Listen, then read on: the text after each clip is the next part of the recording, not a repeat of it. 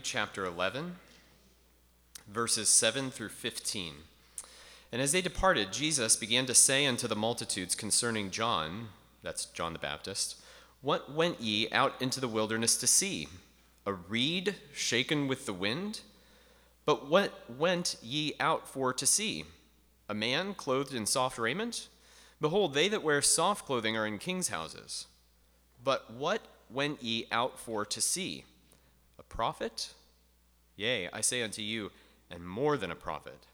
For this is he of whom it is written, Behold, I send my messenger before thy face, which shall prepare thy way before thee. Verily I say unto you, among them that are born of women, there hath not risen a greater than John the Baptist. Notwithstanding, he that is least in the kingdom of heaven is greater than he. And from the days of John the Baptist until now, the kingdom of heaven suffereth violence, and the violent take it by force. For all the prophets and the law prophesied until John. And if you will receive it, this is Elijah, which was for to come. He that hath ears to hear, let him hear. Father, our desire this morning is that you would give us ears to hear, not just in this hour, but especially when we worship and hear your word from Romans. God, we pray that you would help us to understand your word, to receive it, to enjoy it, to treasure it, especially as we reflect on the New Testament, the new covenant that you've given to us, and the revelation that you've given to us along with it. We pray these things in Jesus' name. Amen. Well, this morning, we are going to head into new territory. For the last 3 weeks, we have been doing a very high-level review of things that we had covered in the spring of 2020. And today, we're covering new material, so I'm very excited about this. If you're interested in class recordings, you can sign up for them at the Welcome Center. There are handouts as you walk in that just have notes. Here are some very detailed notes that I've provided for you this week that I hope are helpful for you. So far in this class, as we've done review, we've considered where we've gotten the Bible theologically and just from the story of the Bible, and so far from the Old Testament, and we've thought about the Apocrypha. We've considered that the origin of Scripture is divine. That means that the Word of God is inspired, it's breathed out by God. As such, it is authoritative over our lives. It is truthful in all that it addresses. We use the word inerrant to describe that. And it's trustworthy. It's reliable for us, and we use the word infallible to describe that. So we talked about all these things, and we talked about how the Bible was written from the Old Testament, beginning with Moses, and then all the way up through the prophets. And then last week we talked about those 400 years of silence, or a time when we don't have inspired Scripture, but we do have documents that we call the Apocrypha that have often been revered but have been disputed as Scripture, and we don't accept those documents as authoritative. We talked about all that last week. Well, this morning we turn our attention to the New Testament and how the New Testament was written. And so that's what we'll talk about during our time this morning. So, how was the New Testament written? And part of what I mean by this question is how do we theologically, how do we have inspired, authoritative Scripture being kind of relaunched after 400 years of silence? How does God start to inspire Scripture again? And at the level of the Bible story, there's several ways to answer this question. There's several themes that persist from the Old Testament to the New Testament that help us understand how the New Testament came to be. So one of those things is we have a reemergence of the prophets. You'll remember last week when we talked about the apocryphal books. The apocryphal books, if you read them, they understand there are no prophets anymore. There are several times in 1st and 2nd Maccabees where there's a self-awareness, the prophets have ceased. Well, with the New Testament, the prophets get restarted, so to speak. And of course you have John the Baptist, who's one of the primary prophets here, right? John the Baptist, he prepares the way of the Lord, proclaiming that the Messiah was coming and that he would bring the Holy Spirit. And we see a lot about John in John 1 and in Matthew 3. And when he's preaching, his message catches the people's attention, stirring the people to repentance and renewal and bringing a sense of expectation that God is speaking and acting in a new way. And then his prophecy comes true as John identifies Jesus as the superior Messiah, the one who is to come. And then the Spirit comes on Jesus in a unique way when Jesus is baptized. And as we read, Jesus affirms, we just read this in Matthew 11, Jesus affirms that John is the Elijah predicted in Malachi 4, right, the end of the Old Testament. And when Jesus does this, right, he's connecting for people the Old and New Testaments. He's connecting what God was doing and what he prophesied about and what's happening now in Jesus' own time. And then, of course, Jesus himself is the great prophet. In Deuteronomy 18:15, Moses said, "The Lord thy God will raise up unto thee a prophet from the midst of thee, of thy brethren, like unto me. Unto him ye shall hearken." When Jesus is baptized, the voice from heaven says, "This is my beloved with whom I am well pleased. Listen to him." And the same thing happens at the Transfiguration. Jesus and others explicitly understood him to be a prophet. So you just think about John 4, right? John 4, Jesus talks to the Samaritan woman at the well. And she says in John 4:19, "Sir, I perceive thou art a prophet." And he is a prophet. Later on in that chapter, Jesus says of himself that a prophet has no honor in his own country. And he's talking about himself. So Jesus talks about himself as a prophet. And then, of course, Jesus came to speak forth the words of God. Jesus said in John 12 that everything he's saying the Father has given him to say. And, of course, that's the very function of a prophet, is to tell forth God's words. So, John and Jesus relaunched the prophetic ministry, which, of course, Jesus is the great prophet that Moses spoke of. So we have the relaunching of the prophets, and then we also have God's message, his new authoritative message, being validated by great miraculous signs and wonders, right? So with the dawning of the new covenant, we have a spike in miraculous activity. Angels are coming. Angels come to Zechariah, Mary, Joseph, the shepherds, revealing what's going on, revealing God's redemptive events. Predictions are made about John and Jesus that then come to pass. And we know from Deuteronomy 18, again, that fulfilled great acts are part of what validates God's authoritative messengers. And then, of course, Jesus' ministry is filled with miraculous works that validate his authority, that validate his message. Jesus' ministry is irreducibly, it's a preaching ministry. Jesus said over and over again, "I came to preach," and he preached. And the signs that Jesus performed validated his message. And so in John 5:36, for instance, Jesus says, "But I have greater witness than that of John, for the works which the Father hath given me to finish, the same works that I do, bear witness of me that the Father hath sent me." So Jesus is saying, these great works that I do, they validate that I am sent of the Father. And the whole first half of John's gospel is sometimes called the book of signs. It lists time after time of Jesus' great and powerful miracles that authenticate his message. And then in John 7:31, the people, they're seeing all that Jesus is doing, and they say, it says, "Many of the people believed on him and said, when Christ," which is Messiah, "when the Messiah comes, will he do more miracles than these which this man hath done?" Right? So the people are seeing what Jesus is doing, and they realize that all these mighty works, they authenticate this man. This is the Messiah because his message is validated by his works, right? And so, of course, the apostles continue this pattern in Acts. The apostles do more even than Jesus did in their signs and wonders. And their message is authenticated, it's verified by their signs and wonders.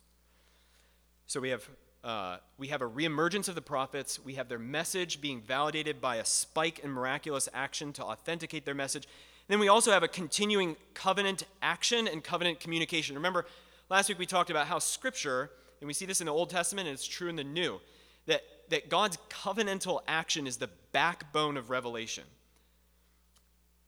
And so the incarnation, life, death, burial, resurrection, and ascension of Jesus constitute the high point of God's covenant action with his people of all time, right? And the cross in particular is central to the new covenant. We're going to celebrate this morning, right? Luke 22, verses 19 and 20, Jesus explains, "This is my body, which is given for you. This do in remembrance of me. Likewise also the cup after supper, saying, this cup is the," what? It's the new covenant. And in the King James it says the New Testament. Remember, testament and covenant's the same word. This cup is the New Testament in my blood, which is shed for you. So Jesus' ministry as a whole, and particularly his sacrifice on the cross when he offered his life as a sacrifice and shed his blood, was the definitive redemptive action of the New Covenant or the New Testament. And so then the New Testament documents, the writings that we have, represent an explanation and a proclamation of that covenant. So Jesus predicted these documents, these New Covenant writings, in John 14:26, when he says that the Comforter, that's the Holy Ghost, whom the Father will send in my name, he shall teach you all things and bring all things to your remembrance whatsoever I have said unto you. He goes on in John 16 saying, I have yet many things to say unto you, but ye cannot bear them now. Howbeit when he, the Spirit of truth, is come, he will guide you into all truth, for he shall not speak of himself, but whatsoever he shall hear, that shall he speak. And he shall show you things to come. He shall glorify me, for he shall receive of mine and shall show it unto you. In other words, when the Spirit comes and teaches the apostles all truth, all of those things are going to be about Jesus, about who he is and what he has done. And so the New Covenant documents, the New Testament documents, are written to proclaim and explain what Christ has done. So there's three clear patterns that we've seen that characterize the Old Testament and then that carry over into the New: the role of the prophets, their message being validated by signs and wonders, and then this covenantal action being explained by covenantal communication. In other words, the writings that make up the Bible. So one last thing to say about how the Bible gets written, just kind of theologically, is that the New Testament fulfills the Old Testament. The New Testament fulfills the Old Testament. And this is fairly obvious, right? There is an inherent unity between the Old and New Testaments. They relate to one another in terms of promise in the Old and fulfillment in the New. Now, that doesn't mean that everything that the Old Testament talked about is fulfilled in the New Testament yet. There are still things to come. But it does mean that the fundamental promises and expectation of salvation and restoration are fulfilled in Jesus.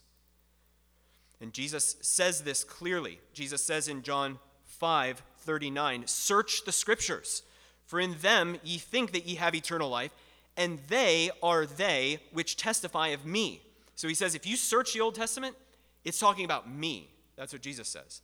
A few verses later, Jesus says, do not think that I will accuse you to the Father. There is one that accuseth you, even Moses, in whom ye trust. For had ye believed Moses, ye would have believed me, for he wrote of me. But if ye believe not his writings, how shall ye believe my words? So Jesus understood that what was written, even all the way back to Moses, was written to lead people up to Christ, right? And we even are learning in Romans, and you can see this in Galatians, about how the Old Testament leads us up to Christ. So with this new understanding, the apostles, they continually, in the New Testament writings, the apostles over 300 times connect the Old Testament, what the Old Testament's talking about, to what Jesus has accomplished in his life work. So we see a continuity in the unfolding of Scripture and a fundamental unity of message from the Old Testament to the New Testament. So here I'll pause in case you have any questions, and then we'll continue. Any questions or thoughts?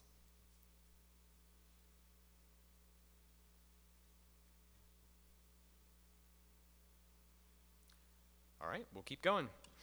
So who wrote the New Testament? The New Testament was written by the apostolic community, and I'll see if my slide will move forward here. There we go.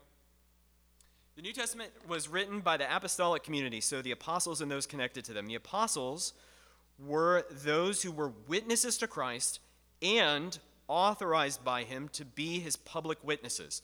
So you realize there were more people that were witnesses to Christ or that were his disciples than were apostles.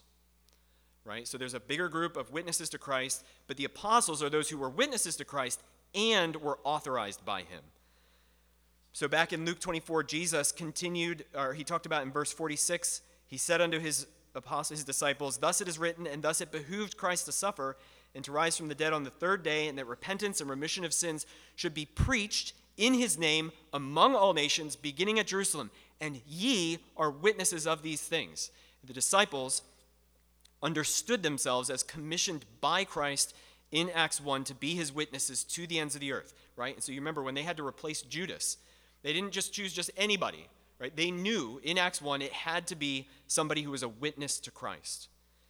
And then we have Paul, right, who's a little bit of a different character, but Paul was uniquely called by Christ and a witness of the risen Christ. Remember, Christ, of course, appeared to him, and he was uniquely authorized by the risen Christ to be an authorized messenger of that good news of the new covenant. And just as a point of application, right, because the apostles are uniquely authorized by Jesus, they speak for him. Their words are his words. So you might as well put them in red letters, right? This is a little bit, and I have Bibles with red letters. This Bible has red letters. So it's not a bad thing. But it can give us the impression that maybe Jesus' words are more important than the other words. But Jesus authorized his apostles. Their words, what they're writing, is what he wants written. And sometimes people maybe want to focus on one author or one set of words, maybe Jesus' words, over the apostles, or create some tension between the two. There is no tension. Jesus authorized his apostles. So what Paul wrote, what James wrote, is what Jesus wants written. The Spirit of Christ is the one that inspired them to write. And so just again, as a point of application, we don't have to rank and out-prioritize like the Gospels over the apostles or Paul or James. This is all what our risen Christ wanted to have written. And so you can see in the slide above there, and it's also in your notes, the authors and the writings. And one of the points of showing you this, of course, it's probably fairly evident and obvious who wrote what. But I'm just wanting to show you there either that the authors are apostles or they're connected to the apostles, very closely connected.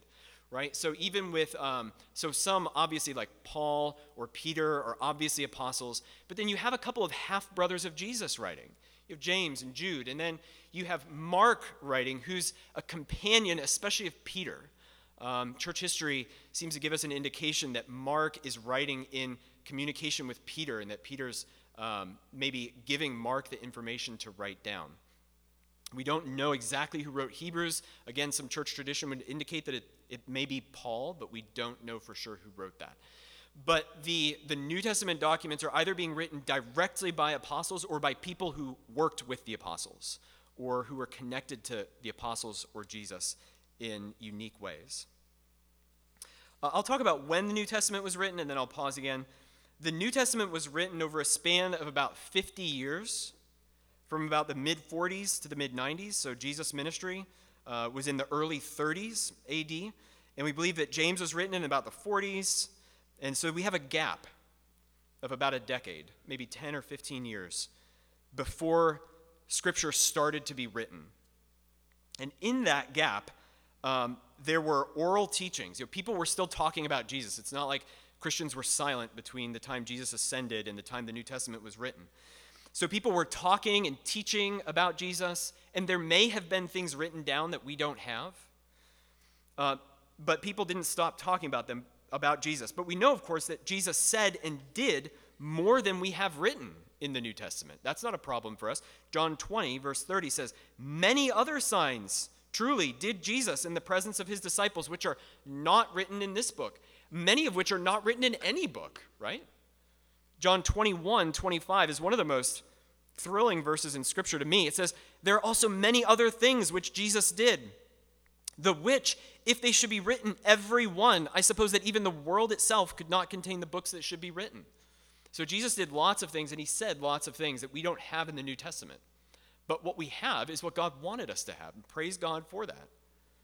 One fascinating indication that we have of the existence of this ongoing speaking and writing about Jesus is in Acts chapter 20, verse 35. Maybe you've heard this before. You certainly heard the phrase. In Acts 20:35, Paul says, "Remember the words of the Lord Jesus, how he said, 'It is more blessed to give than to receive.'" And where did Jesus say that? We don't know. We don't know. It's not in the Gospels. You will search the New Testament in vain to see where, as Paul says, remember the words of the Lord Jesus. We don't have those words in any gospel.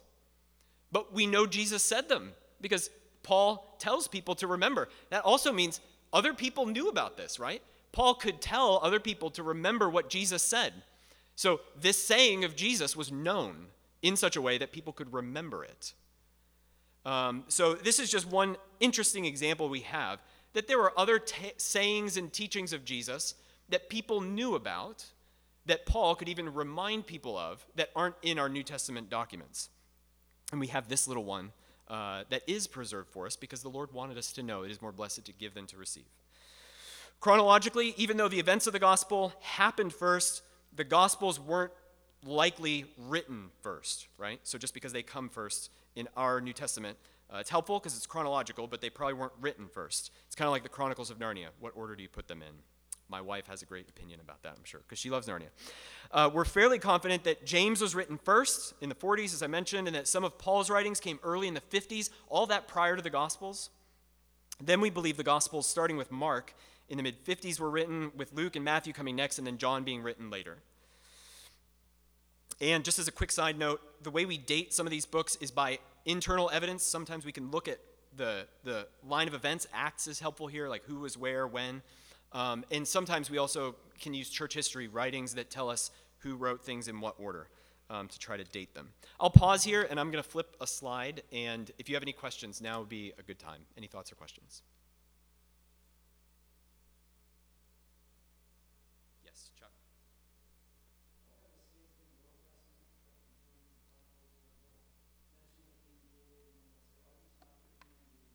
Mm-hmm. Yeah, that's right. Yeah. Mm-hmm. Yeah.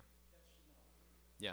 Yeah, Chuck's mentioning that even in the Old Testament, you have references in the histories, especially, for instance, of other books being referenced. It'll say, are these things not written down in, the book of whatever? And even all the way back to Moses. I don't think I mentioned this, but even Moses does that. Moses references a book of the wars of the Lord. What's that? What's the book of the wars of the Lord? That would be cool to have. We don't have it. But Moses knew about it, and it was another written thing. It's very likely that Paul wrote other letters to the Corinthians. When you read 1st and 2nd Corinthians, he references other letters that we don't have. It's not a problem. Those documents, this is my opinion, those documents wouldn't be inspired. It's the writings themselves that are inspired. It's not the author. So it's not like everything Paul said was inspired. The books that are inspired are the books we have. And I'm sure it would be great to find, like, Corinthians 1.5, if that was ever discovered. It'd be fascinating. Any other thoughts or questions? Yeah, I think it would be interesting and revered, but not inspired, would be my opinion. Yeah. Any other thoughts or questions? All right, let's keep going. Where was the New Testament written? Well, the New Testament was written from a variety of places to a variety of places. And this presents a unique challenge that we don't necessarily have in the Old Testament, although you do have some of this. Remember that much of the Old Testament was collected and stored in the tabernacle and then in the temple. So you kind of have this central place, the kind of a central authority that's in the Old Testament that's collecting these books and preserving them. I mean, you don't have that in the New Testament.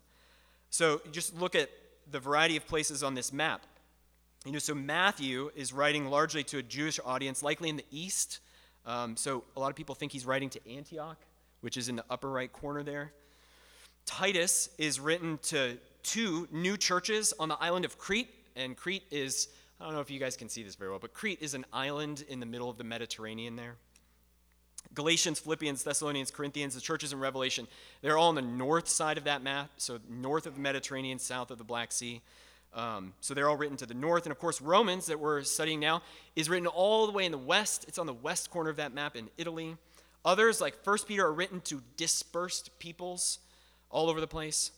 So there's no central location or central authority that's collecting these things, but churches were reading them, treasuring them, studying them, passing them around. So, for instance, in 1 Corinthians 5, verse 27, it says, I charge you by the Lord that this epistle be read unto all the holy brethren. And then in Colossians 4, 15 and 16, it says, salute the brethren which are in Laodicea. He's writing to Colossae. Salute the brethren who are in Laodicea and Nymphas and the church which is in his house. And when this epistle is read among you, cause that it be read also in the church of the Laodiceans, and that ye likewise read the epistle from Laodicea. So they're passing letters around. They're reading them publicly. One scholar, Milton Fisher, says, because of the geographic isolation of the various recipients of portions of the New Testament, there was bound to be some lag and uncertainty from one region to another in the acknowledgement of some of the books. So that's kind of a pivot quote, right? Because the New Testament was written from a lot of places to a lot of different places, pretty much all over that map. The way it was received, it would take people a while to realize Romans got written all the way over there, or that the Gospel of Matthew got written all the way to the other side of the map. And then there's all these other letters that are being passed around. So it was written to a variety of places, and that will affect how it was received and ultimately recognized which books were authoritative, which we'll talk about now. So how is the New Testament received? So these are questions related to canon, right? How the New Testament canon or set of books takes place, which books were included and which books were excluded. And even in our lifetimes, right, some very interesting conversations have come up around this. Maybe you've heard of Richard Dawkins. He's a pretty popular level atheist who doesn't like Christianity or the Bible. He says the four Gospels that made it into the official canon were chosen more or less arbitrarily out of a larger sample of at least a dozen. So that's what Richard Dawkins thinks. Dan Brown, who wrote the Da Vinci Code and related documents, some of you will remember that. His fictional scholar in the Da Vinci Code says the modern Bible was compiled and edited by men who possessed a political agenda to solidify their own power base. So, how do we think about that? These are some recent charges that your New Testament is arbitrary. There are lots of other documents about Jesus that just didn't make it. And the ones that did make it are there only because it was a way for the people in power to preserve their power. So what do you say to that? Well, this morning, I just want to respond by walking through a few hundred years of church history to see how the New Testament documents were received. I gave you some abbreviated but detailed notes in that handout. And some of this will probably feel like drinking out of a fire hose, so let's drink. So from the 1 to 100s, this is during the time, of course, when the New Testament's being written. And when the New Testament is being written, there's a self-awareness among the apostolic writers that they are composing authoritative scripture. They know what's going on. They know what they're writing. 1 Corinthians 14:37 says, if any man think himself to be a prophet or spiritual, let him acknowledge that the things that I write unto you are the commandments of the Lord. So Paul, in writing to the Corinthians, realizes the authority with which he is speaking. There's a corresponding awareness among the recipients that what they're receiving is the word of God. So in 1 Thessalonians 2:13, it says, for this cause also thank we God without ceasing, because when ye received the word of God, which ye heard of us, ye received it not as the word of men, but as it is in truth the word of God, which effectually worketh also in you that believe. In 2 Peter 3, Peter talks about Paul's writings, some of which are hard to understand, and he says that people twist those writings for their own purposes like they do the other scriptures. So Peter realizes that what Paul is writing is scripture, just like all the other scriptures. And I mentioned this before. Scripture, that word, is used some 50 times in the New Testament, and it always refers to authoritative, inspired writings. It's not just a word for writing in general. And so those are some examples. In 1 Timothy 5:18, Paul says, for the scripture saith, thou shalt not muzzle the ox that treadeth out the corn, and the laborer is worthy of his reward. That quotes the Old Testament and the New. Paul calls them both scripture. So there's a self-awareness that what they're writing is inspired. And then jumping outside of the New Testament at the very end of the first century in 95 AD, Clement of Rome, who's a pastor there, he wrote a letter to the Corinthians showing a familiarity with Matthew, Luke, Hebrews, Romans, Corinthians, and several other New Testament letters. So there's even an awareness in one other early writing that they had an awareness of the scripture that were being written. In the 100s, you have lots of people. Clement, Polycarp, Ignatius, Barnabas, not the New Testament Barnabas that you know of. They were all quoting the New Testament documents as authoritative and presuming that their audience also received those documents as authoritative. And in their writings, only Mark, 2nd and 3rd John, Jude, and 2nd Peter are not clearly referenced. And when they're referencing the New Testament writings, they're using that formula, it is written, or as the scripture says. And they're talking about the New Testament that way. Toward the end of this period, Justin Martyr affirms that the writings of the apostles are of the same nature and quality as the Old Testament writings. In the 170s, Tatian put together a book called the Diatessaron through 4. You Marvel fans might recognize the word Tessaron in there. Connect it with the Tesseract, which is that powerful cube thingy. Anyway, the Diatessaron was a harmony of the 4 Gospels, showing that Matthew, Mark, Luke, and John were recognized as the authoritative accounts of Jesus. And that's in the 170s. And in this period, we have developing challenges that make the issue of biblical authority more pressing. One challenge came in the region of Syria that was being overseen by a pastor named Serapion. And a church in that area got a hold of a book called the Gospel of Peter. And you will know, we don't accept that as authoritative. But some accepted this book as from Peter himself, while others doubted its authenticity. And a fight broke out in the church, metaphorically. I don't think they were literally hitting each other, but the church was divided over this book, the Gospel of Peter. And at first, Serapion handled it by saying, if this is the only thing that seems to produce meanness of soul among you, let it be read. So Serapion said this. He's trying to create peace in the church without having read the book. At this point, Serapion had not read it. But later, Serapion was warned about the book, and then he got a hold of it and he read it. And after reading it, he had serious concerns. Some things in it were a bit strange. This gospel, it talked about Jesus being taller than the sky when he erupted out of the tomb. And it talked about the cross, the literal cross, talking. But it also said that Jesus was silent on the cross, quiet, quote, quiet as one having no pain, close quote. And this idea supported Gnostic heresies, which the New Testament was very aware of and the early church was aware of, that Jesus was not fully human, but just appeared to be human. So Serapion reversed his earlier recommendation and said, we accept the writings of Peter and the other apostles just as we would accept Christ, but as for those with a name falsely ascribed, we deliberately dismiss them, knowing that no such things have been handed down to us.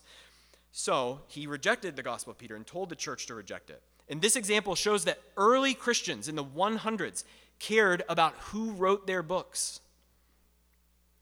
Timothy Paul Jones, who's a scholar and professor, he writes, early Christians cared deeply about whether their texts were written by the people whose names were ascribed to them.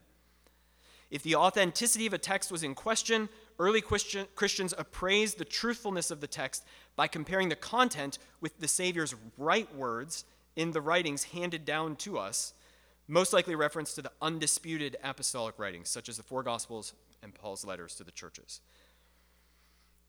So that's a challenge related to the Gospel of Peter and how one pastor, Serapion, handled it. Another challenge comes from a man named Marcion, and I'll just shorthand for you. Marcion rejected the Old Testament, and he only accepted parts of the New Testament, right? So he edited Luke, and he said, there's parts of Luke I don't like. There's parts of Luke I do like. So there's not only pressure to add books to the New Testament writings, but also to delete books from the authoritative writings. And Marcion was rejected for lots of reasons as a heretic. So you have pressure coming from both directions. Around 180 AD, you have something that's important we don't have time to talk about called the Muratorian Canon that listed 22 of the 27 books we have of the New Testament. So the point I'm trying to make as we go along is that very early on, Christians were working on saying, these books are authoritative, these books we reject. They're doing this work as they learn about these books from different places, and they're using principles to discriminate between these writings. In the 200s, just a couple things here, Origen, he's writing commentaries and sermons on most of the New Testament books that we have. Dionysius of Alexandria, that's in Egypt, he points out, that Revelation was accepted in the West before the East, and that Hebrews was accepted in the East before the West.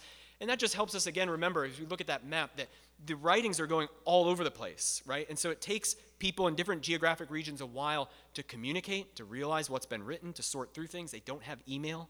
They don't have Zoom. They don't have roads even, or roads with cars. So it just takes a while for some of this communication and development to happen. In the 300s, we got plenty of things happening. As we get into this century, I want to return for a moment to the sentiment expressed by Dan Brown, namely that the church selected the books of the New Testament to solidify their power base. In 303 AD, there was an emperor named Diocletian in the Roman Empire, and he hated Christians. And he had churches burned, Bibles burned, Christians burned. And these acts by Diocletian are called the 10th persecution. So he's not the first Roman emperor to persecute Christians. Persecution was a regular part of the early church for the first 300 years of Christianity. Emperor after emperor is torturing, killing Christians. This time has been dubbed the era of martyrs. In other words, Christians didn't have a power base to support and prop up for 300 years. They're being killed. Their books are being burned. So the idea that Christians are trying to just protect their power base doesn't really hold up when you realize that Christians don't have a power base for 300 years. It wasn't until the Edict of Milan in 313 that Constantine legalized Christianity and gave Christians some breathing room to communicate, to talk, to write. So it's a hard sell. Dan Brown's critique is a hard sell. Eusebius, in the early 300s, he wrote the Ecclesiastical History, and he laid out the situation plainly. He said there's universal agreement about the four Gospels, Acts, the letters of Paul, Hebrews, 1 Peter, 1 John, Revelation. He said the majority of people accept James, 2 Peter, 2nd, 3rd John, and Jude.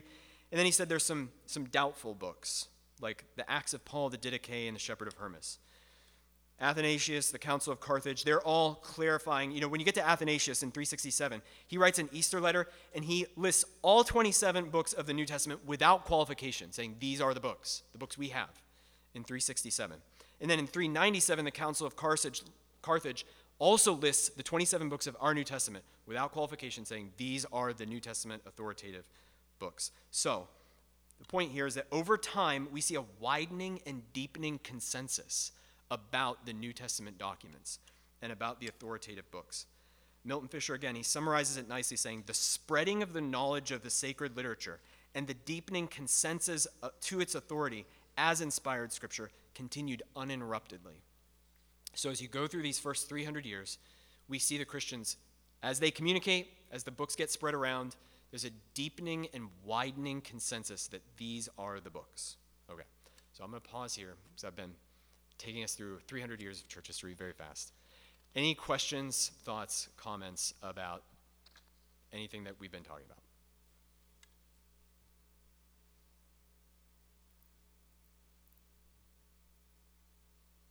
Emily. Yeah.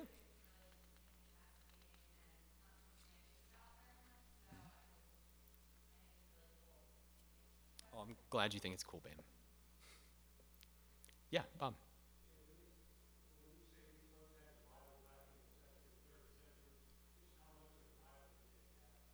Yeah, that's a great question. So sometimes, they've only got parts of it, right, for those early years. And sometimes we have some, they call it codexes or like some early book forms that will have like the four Gospels, for instance.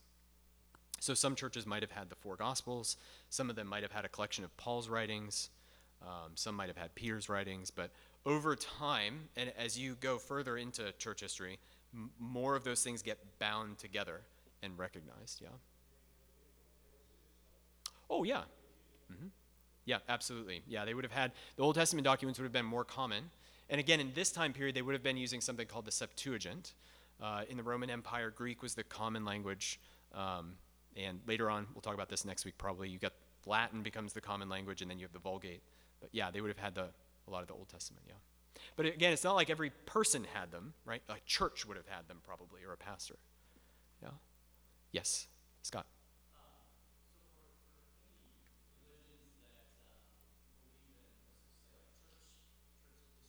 Mm-hmm.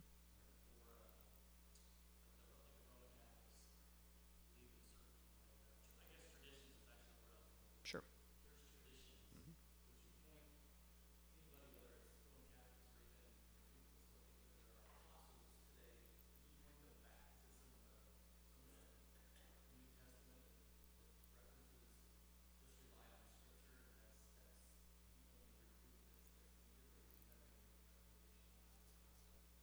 Yeah, I think the two short ways that I think we can talk about that are, one is that there's a whole separate kind of topic that's worth talking and thinking about that especially becomes prominent in the Reformation, but it exists, I would argue, before that, of sola scriptura, that Scripture alone is our final authority. And it's because Scripture alone has a unique nature, right? Scripture is God-breathed, and what is written in Scripture are God's words, and none of the rest of us can do that.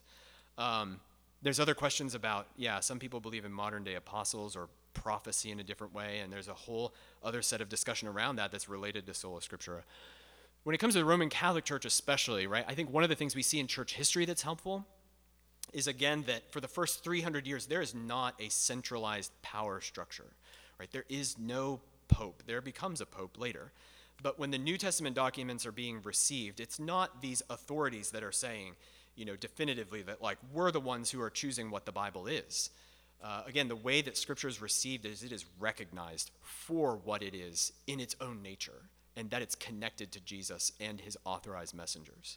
So you have people in different places, not a centralized power or authority, that are realizing this and living based on it.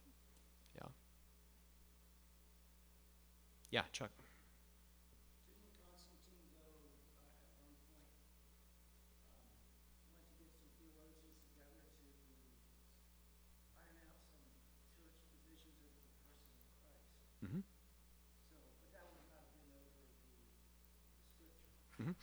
Yeah, so, after Christianity becomes legalized, and I don't pretend to be an expert or prepared to address all of this morning, but after Christianity becomes legalized, you do have groups of pastors or bishops being called together to clarify, some different teachings that you have in the church, especially about the person of Christ, and then about the Spirit, the Trinity. You have the Council of Nicaea, Chalcedon, and then Carthage is later, mostly about Scripture, right? You have these councils being called together, and not everybody there is unanimous, right? There's disagreements. So you do have, like, as church history progresses, and especially as the bishops and the church in Rome especially gains prominence, and the bishop of Rome becomes the pope, then you do have, like, a shift into more of a hierarchical, centralized power structure and authority. Yeah, exactly. Mm-hmm. Yeah, that's right. So when those councils are being called together in the 300s, they're already going to be looking back at a couple hundred years of writing and conversation that's already been taking place about what's in the New Testament and what's not. They're not just making it up on the fly to solidify their own power. Yeah, and Christians have been doing this for hundreds of years without power while they're being persecuted. Yeah. For the sake of time, I'm going to stop here. There's some interesting things to say about the New Testament Apocrypha. The summary is that we'd evaluate it similar to the Old Testament Apocrypha. They're interesting. You can read them. They're not authoritative. Some of the teachings in them are not helpful. There's pseudepigraphal writings that are just false, fakely written, using false names, the Gospel of Thomas, the Gospel of Judas. And some of the things that are written in those Gospels are just outlandish. So if you ever want to read them, Christians don't have to be afraid of them. It's not hard to look at the Gospel of Thomas and say, that's out in left field. So you don't need to be afraid of those things, and if you have more questions, we can talk about it. I'll pray, and then we'll be dismissed. God, we thank you for your word. We thank you for the confidence we have that we know your thoughts to us. We know what you want us to know that's been revealed in your word. I pray, Father, that you'd help us to understand your word better. Now as we worship, that we would worship you in truth and in spirit and in Christ's name. I pray you'd help Pastor John as he preaches and help us as we hear. In Jesus' name, amen.